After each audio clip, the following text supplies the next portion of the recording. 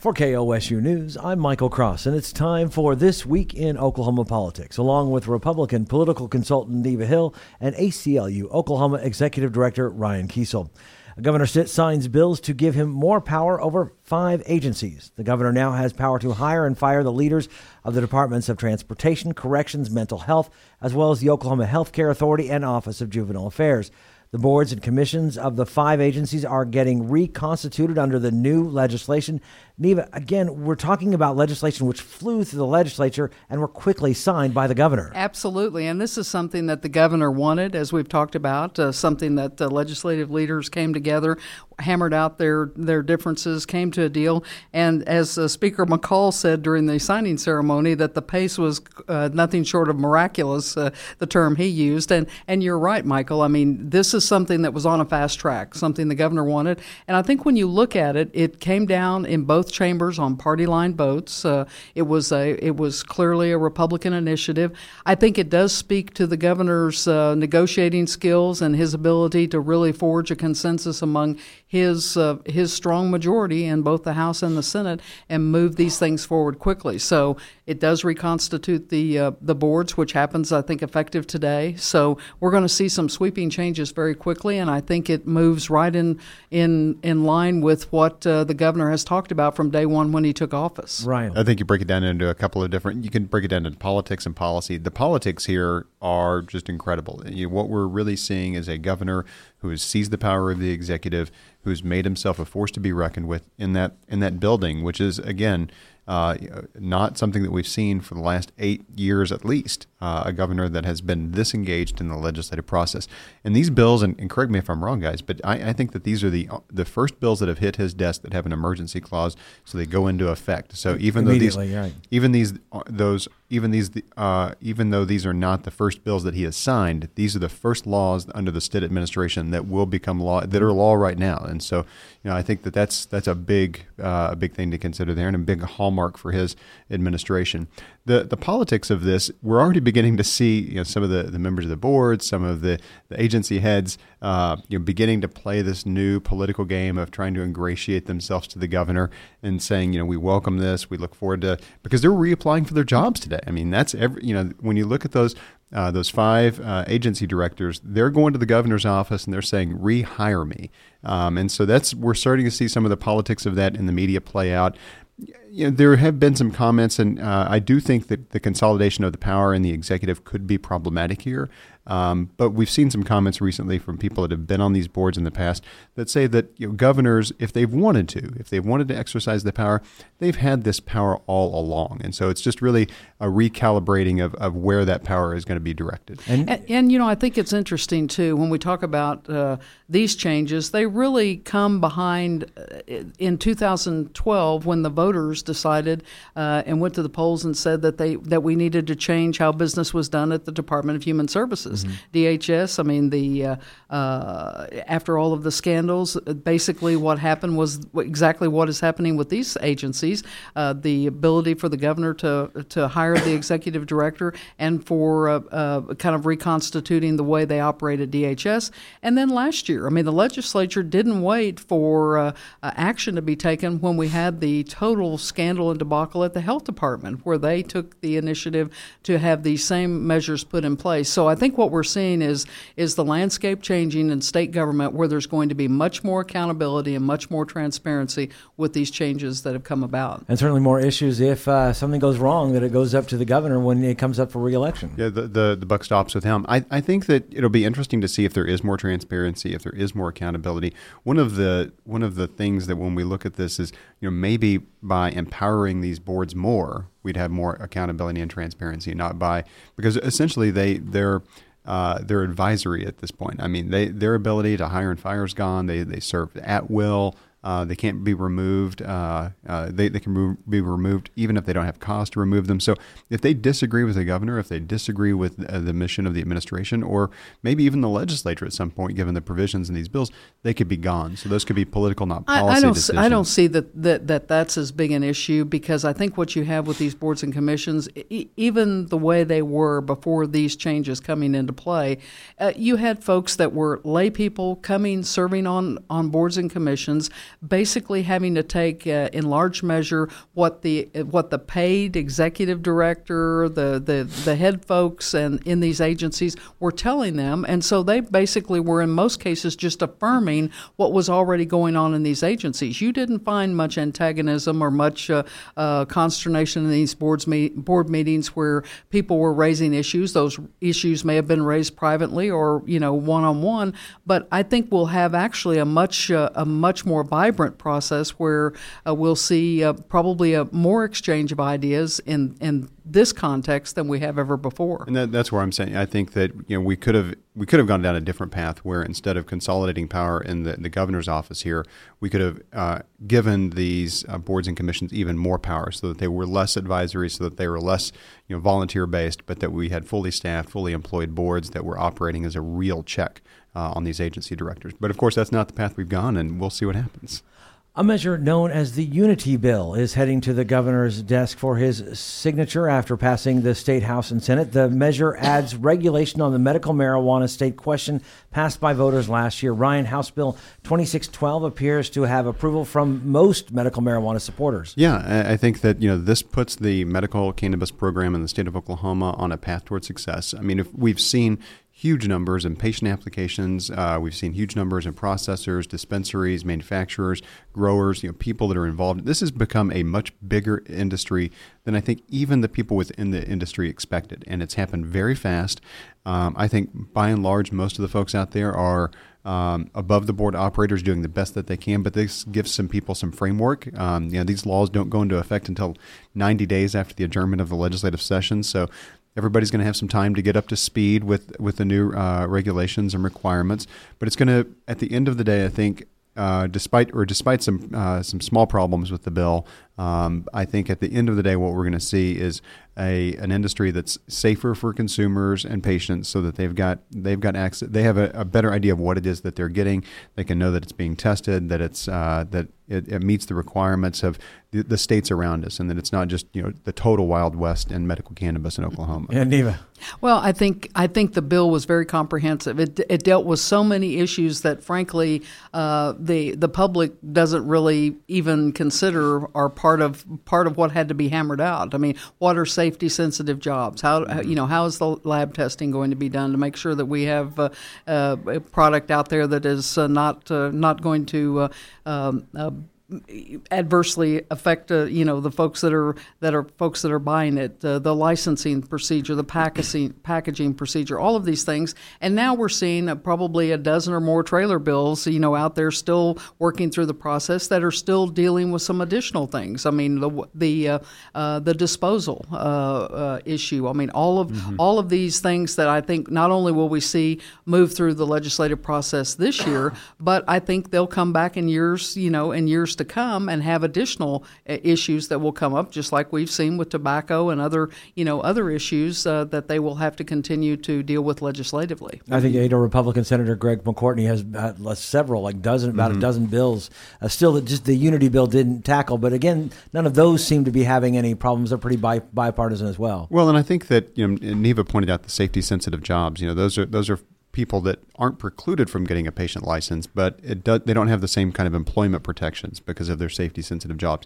I think that section of the bill is probably overbroad. I think that it captures too many individuals, and it's important to remember here that this is at this point in Oklahoma, we're talking about medical cannabis, medical marijuana. These are patients; they're using this as medicine, and to have huge sections of industries that are precluded from having any sort of employment protection to have access to a medicine that's recommended to them by a physician. I think that part is probably going to get retooled at some point as we get a better sense of what this looks like. And I think as stigma breaks down, right? I mean, 6 months ago, I think more and more Oklahomans would have had a harder time knowing somebody that regularly used marijuana products. And now we're at a point where you're hard pressed to find somebody that doesn't have a patient. I've got a patient license, and I think that as that stigma breaks down, and more people know somebody who uses marijuana as a medicine, or uses marijuana as medicine themselves, legislators will get more educated about that. I'd be interested to know if there are any legislators that have patient cards. Yeah, I was outside my gaming shop, and the guy was vaping medical marijuana. I'm like, oh, you didn't think? I was like, okay, only in Oklahoma now, apparently. Did he have his open carry with him? Yeah, Was that well, that hasn't gone into effect yet? But clearly there had to be areas where there were concerns. Right. I mean, if you have someone handling hazardous or combustible materials, if you have police and firefighters, if you have folks that are operating heavy machinery, I mean, any number of things that are specifically outlined as the jobs in this bill. Clearly, there were many more that probably were on the table that didn't make it, but I think it was a give and take, and I think what they came up with, even in terms of people that are involved in patient care or in child care, I mean, you're right. It's a long list when you really read through it, but these are places where I think the public would generally be in agreement that it would warrant this kind of action. And there are reasonable restrictions that exist on opioid use. I mean, if you're on heavy pain medication, you shouldn't be operating heavy machinery or driving. That could preclude you from certain occupations there. And so, I mean, I think that reasonable limitations there. I think that those carve-outs need to be narrower, and I think that they really need to the extent possible, be focused on the use of medical cannabis while you're performing that function. And so if you use medical cannabis the night before to help yourself go to sleep, get a better night's sleep, or to deal with some sort of anxiety issue that keeps you from sleeping, and then you wake up the next morning, you're not still under the influence of medical cannabis, you should be able to go do your job. It should be incumbent upon the employer then to say this person is under the influence at work. Do you think that this might actually, because when it talks about narrowing the law, that usually goes in the court system. Do you think some of these might actually end up going to court? I think it'd be difficult to win a court case here. I don't think it's impossible, but I think it would be difficult to go to court and get a court to overturn these narrow limits. And again, as much as I think that that's something that's going to be revisited, this is certainly just light years away from where we were with the health department's initial rule promulgation after 788. And so lawmakers learned a lesson there. They saw the political backlash that happened after the health department promulgated those rules that were very heavy-handed, very restrictive, and would have destroyed the industry and patient access. And so this Unity bill is really a bipartisan response to that political outcry that happened not only after 788 passed, but after the health department's rules. And I think these lawmakers have been wise to look at states like Colorado, California, right. Oregon. I mean, places that have already gone down this road and not make the same mistakes that they did. So I think they've been very prudent, and some of these folks that have really spent months now really getting into the weeds of trying to understand what's going on and try to make the best decisions possible in Oklahoma, I think is what got it to the place where now it's on the governor's desk waiting to be signed. Yeah. Governor Stitt wants the state auditor to investigate the Oklahoma Health Care Authority to determine whether the agency is meeting the needs of the state's Medicaid beneficiaries. Stitt also wants to determine if those enrolled meet state and federal eligibility requirements. Neva, why is this necessary? Well, to me, this is just putting teeth and an executive order behind something that was passed last year by the legislature. Representative Terry O'Donnell, his bill basically asked or called for the Health Care Authority to have this audit, and it would appear, at least from the outside, that this was bureaucracy somewhat stonewalling the legislature because nothing had happened. And so I think what the governor is saying is, look, we need this information. I mean, this is a $1 billion operation. I mean, with a change at the helm in the offing, and I think that it's important to figure out exactly the eligibility, the re-eligibility. This information is critical to be able to move forward and make the decisions necessary to do whatever they choose in restructuring or changing direction in the agency. It certainly has an impact down the road, and I think as we've talked about, the Medicaid discussion may well have not gone away. It may be part of this process as we get into the real throes of negotiating on the budget, that we may see some give and take. The governor's not firmly set down his position, concretely on this matter, and I think this is just another piece in the equation to see where it goes. Ryan. I mean, I think that this could be the pretext for a couple of different things. And he talked about, Governor Stitt talked about this during his campaign. This is a campaign promise of his. He's making good on with the call for the audit. The Healthcare Authority, they're saying that they welcome the audit, which of course they said that they welcome the audit. What else are you going to say? We don't know about this, guys. They didn't welcome it when the legislature look asked over them to do here, it. shiny object. No, I think that, of course, they have to welcome it. If it's like I said, it could be the pretext for a couple of different things. One of them would be really concerning, and that is looking at the roles of folks on Medicaid in an effort to purge them, to try to save some money on the backs of the most vulnerable populations in the state of Oklahoma by kicking them off Medicaid. But the other pretext, and this is one where I'm a little bit more hopeful, is that this gives the governor a baseline. This gives the governor some information about Medicaid, the Healthcare Authority, where they actually stand, what the numbers look like. And that could be the basis for a real meaningful talk within the governor's office about expanding Medicaid. And so if we're going to have Medicaid expansion in the state of Oklahoma, I think for this governor to be satisfied and walk into that conversation with good faith, he's got to have this information. And so hopefully after this is done, that'll pave the way for a real conversation about Medicaid expansion in Oklahoma. And hopefully, the state auditor, Cindy Byrd, certainly her office is tasked with this responsibility to get the audit done, and hopefully it can be done fairly quickly, because I think this information is really something that is needed to kind of move forward with what needs to happen at the Healthcare Authority this session and this year. The Tulsa World reported in their story about this, they reported a comment that Governor Stitt made on the campaign trail. He said the problem with expanding Medicaid is that it puts more people in our system. Well, of course it does. That's exactly, we're trying to cover more people with health care. So I don't see that as a problem. And I don't know that he necessarily sees it as a problem. I think what they want to see is that the enrollment is meeting the state and federal eligibility requirements. And I think once that's determined, those numbers are what everyone will move forward and work with. But at this point, no one has good numbers, and that's what's missing. Yeah, I'm choosing to be hopeful about this. More than 150 former and current employees of the State Department of Health are suing the agency. The petition alleges they were fired, forced to resign, or forced to retire in 2017 and 2018 after the department claimed the termination of about 200 employees was necessary due to a $30 million deficiency. It was later discovered the department wasn't ever, in fact, insolvent. Ryan, do we have a case here? I think it's a really tough case to make. Oklahoma's an at-will state. I read through the petition this morning to get a better sense of the claims that are being made. I think that the politics of it, 9 out of 10 Oklahomans would tell you that these employees were wronged, and that they got the raw deal here, that they were the victims of malfeasance, of negligence. But whether or not that rises to the level of civil liability on behalf of the state of Oklahoma and the health department, I think that that's going to be a really difficult case to make. The idea that you have a legal right to work for an employer that manages their finances appropriately. There are a lot of people out there that work for companies that nosedive into the ground because of poor management, and your ability to go sue the management because you lost your job. Because I think that that's kind of the case here. The difference is that this is a state employee or a state employer, and so there could be some statutory rights there. There's also the question of this being a political question.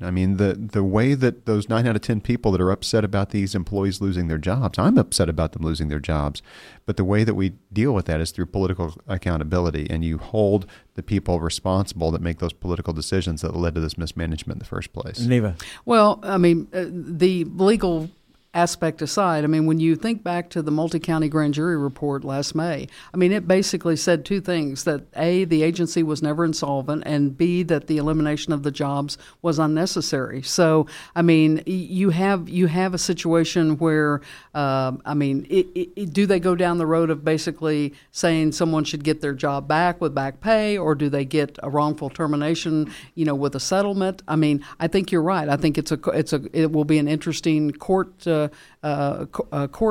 case to watch unfold. But you're right. The public perception on this, the fact that it it doesn't pass any test. I mean, and as people remember, this was done right before a Christmas holiday season. I mean, the impact on the state and the black eye that we all incurred having to watch this was just it was scandalous. I mean, to see an agency that out of control and run amok, and then to have these consequences, there's not an easy way to write the total situation, but it's certainly something we need to remember and hopefully not see happen again. And if the courts come back and say that just because the firings were unnecessary, that doesn't necessarily violate Oklahoma's at-will statute. I mean, so that could happen. That's right. But the legislature could fix that. So, I mean, if we get to that point where this case is dismissed, or ultimately, for whatever reason, a jury finds against the state employees here, the former state employees here, whatever that looks like, the legislature could come in and they could give state employees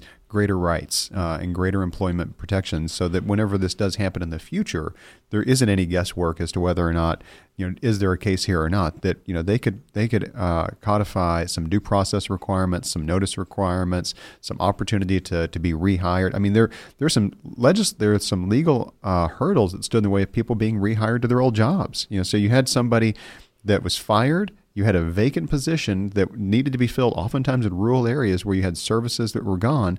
And because of a law that said this person can't be rehired for a job that they were terminated from, you took the most qualified applicant and you disqualified them. So those are things that, regardless of this litigation, this is something that the legislature could pick up. A report in the Tulsa World shows a teacher pay raise in Texas might be good news for Oklahoma educators. Texas is considering a $5,000 raise, while Oklahoma is just considering $1,200. And Governor Stitt's office says it's monitoring the Texas legislature and still wants Oklahoma to be number one in this endeavor. Neva, how do you interpret this? Well, I think I'm not sure how to fully interpret it, but in looking at it and trying to read a little bit more about what's going on down there, it may, in the minds of some, even in the Texas Teachers Association, they see this as a pay raid, not a pay raise. I mean, that's being talked about, because it's kind of the bait and switch. I mean, yes, they're talking about giving them a raise, but they're talking about reducing their benefits, or the cost would be greatly increased for their benefits. So, and it doesn't what appears to be one number that looks really good, when you start looking at the real effect of it, it may be something totally different. And I'm always a little suspect when we look at these things. I mean, Oklahoma, when you look at the even the teachers with their benefit package, it's considered a very generous across the board. I mean, in the state employee situation, in the teacher situation, they have very generous benefit packages in comparison to other states, even though the salaries don't necessarily square up. So I think a lot of times we're talking apples and oranges. I mean, the governor, yes, he wants to be number one in the region, but getting there, we have to make sure that we're looking at apples and apples. And when you have Texas with talking about spending $6 billion in education, that's our entire state budget in Oklahoma. I mean, people have to really kind of step back and keep this in some perspective. And I think that we'll see kind of how this plays out. But it sounds like more a big headline than it does some real interesting facts. Right. And Neva, I may be wrong. I thought the $6 billion figure was just the amount, an increase in employment. I think you may be right. So, I think you may be right. So it wasn't That's even right. their education That's right. budget. It was the amount in increase here. We also have like 4 or 5 times more teachers. Right. They're a small country down there. Yeah. And if we don't, it's hard to keep up with the Joneses. I know. I'm thinking Luckenbach, Texas, the entire time here. I think if we don't fix Real ID, we may have a problem getting into Texas at some point.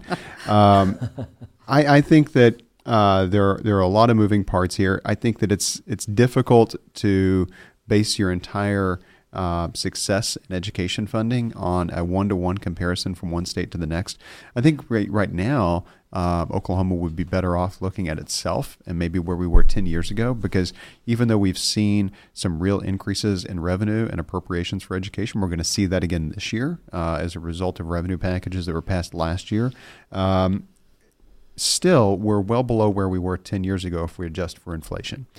We still have a lot of alternative certification teachers in the classroom. We're having a hard time recruiting teachers. We haven't even really had a real conversation about support staff, cafeteria workers, janitorial staff. We haven't had a real conversation, or we're beginning to have a conversation at least around school counselors and how important that is to get those plugged in, and so that we don't have just one counselor that's rotating among several different schools, but we have counselors that are in those classroom or in those schools that know those students, that are helping them with their professional and their emotional development in those schools. Those are all real conversations. And frankly, as much as we're grateful for what's happened with the revenue increases and the appropriations, we're well behind. And so Oklahoma teachers, we hear talk about pay raise this year, but really what we're talking about is classroom funding and increasing the amount of money that's going into the formula, so that the wraparound services that teachers depend on and support staff depend on to provide services to students, that those are funded as well. Ryan and Eva's comments do not necessarily reflect the views of the ACLU, KOSU, its staff, or management.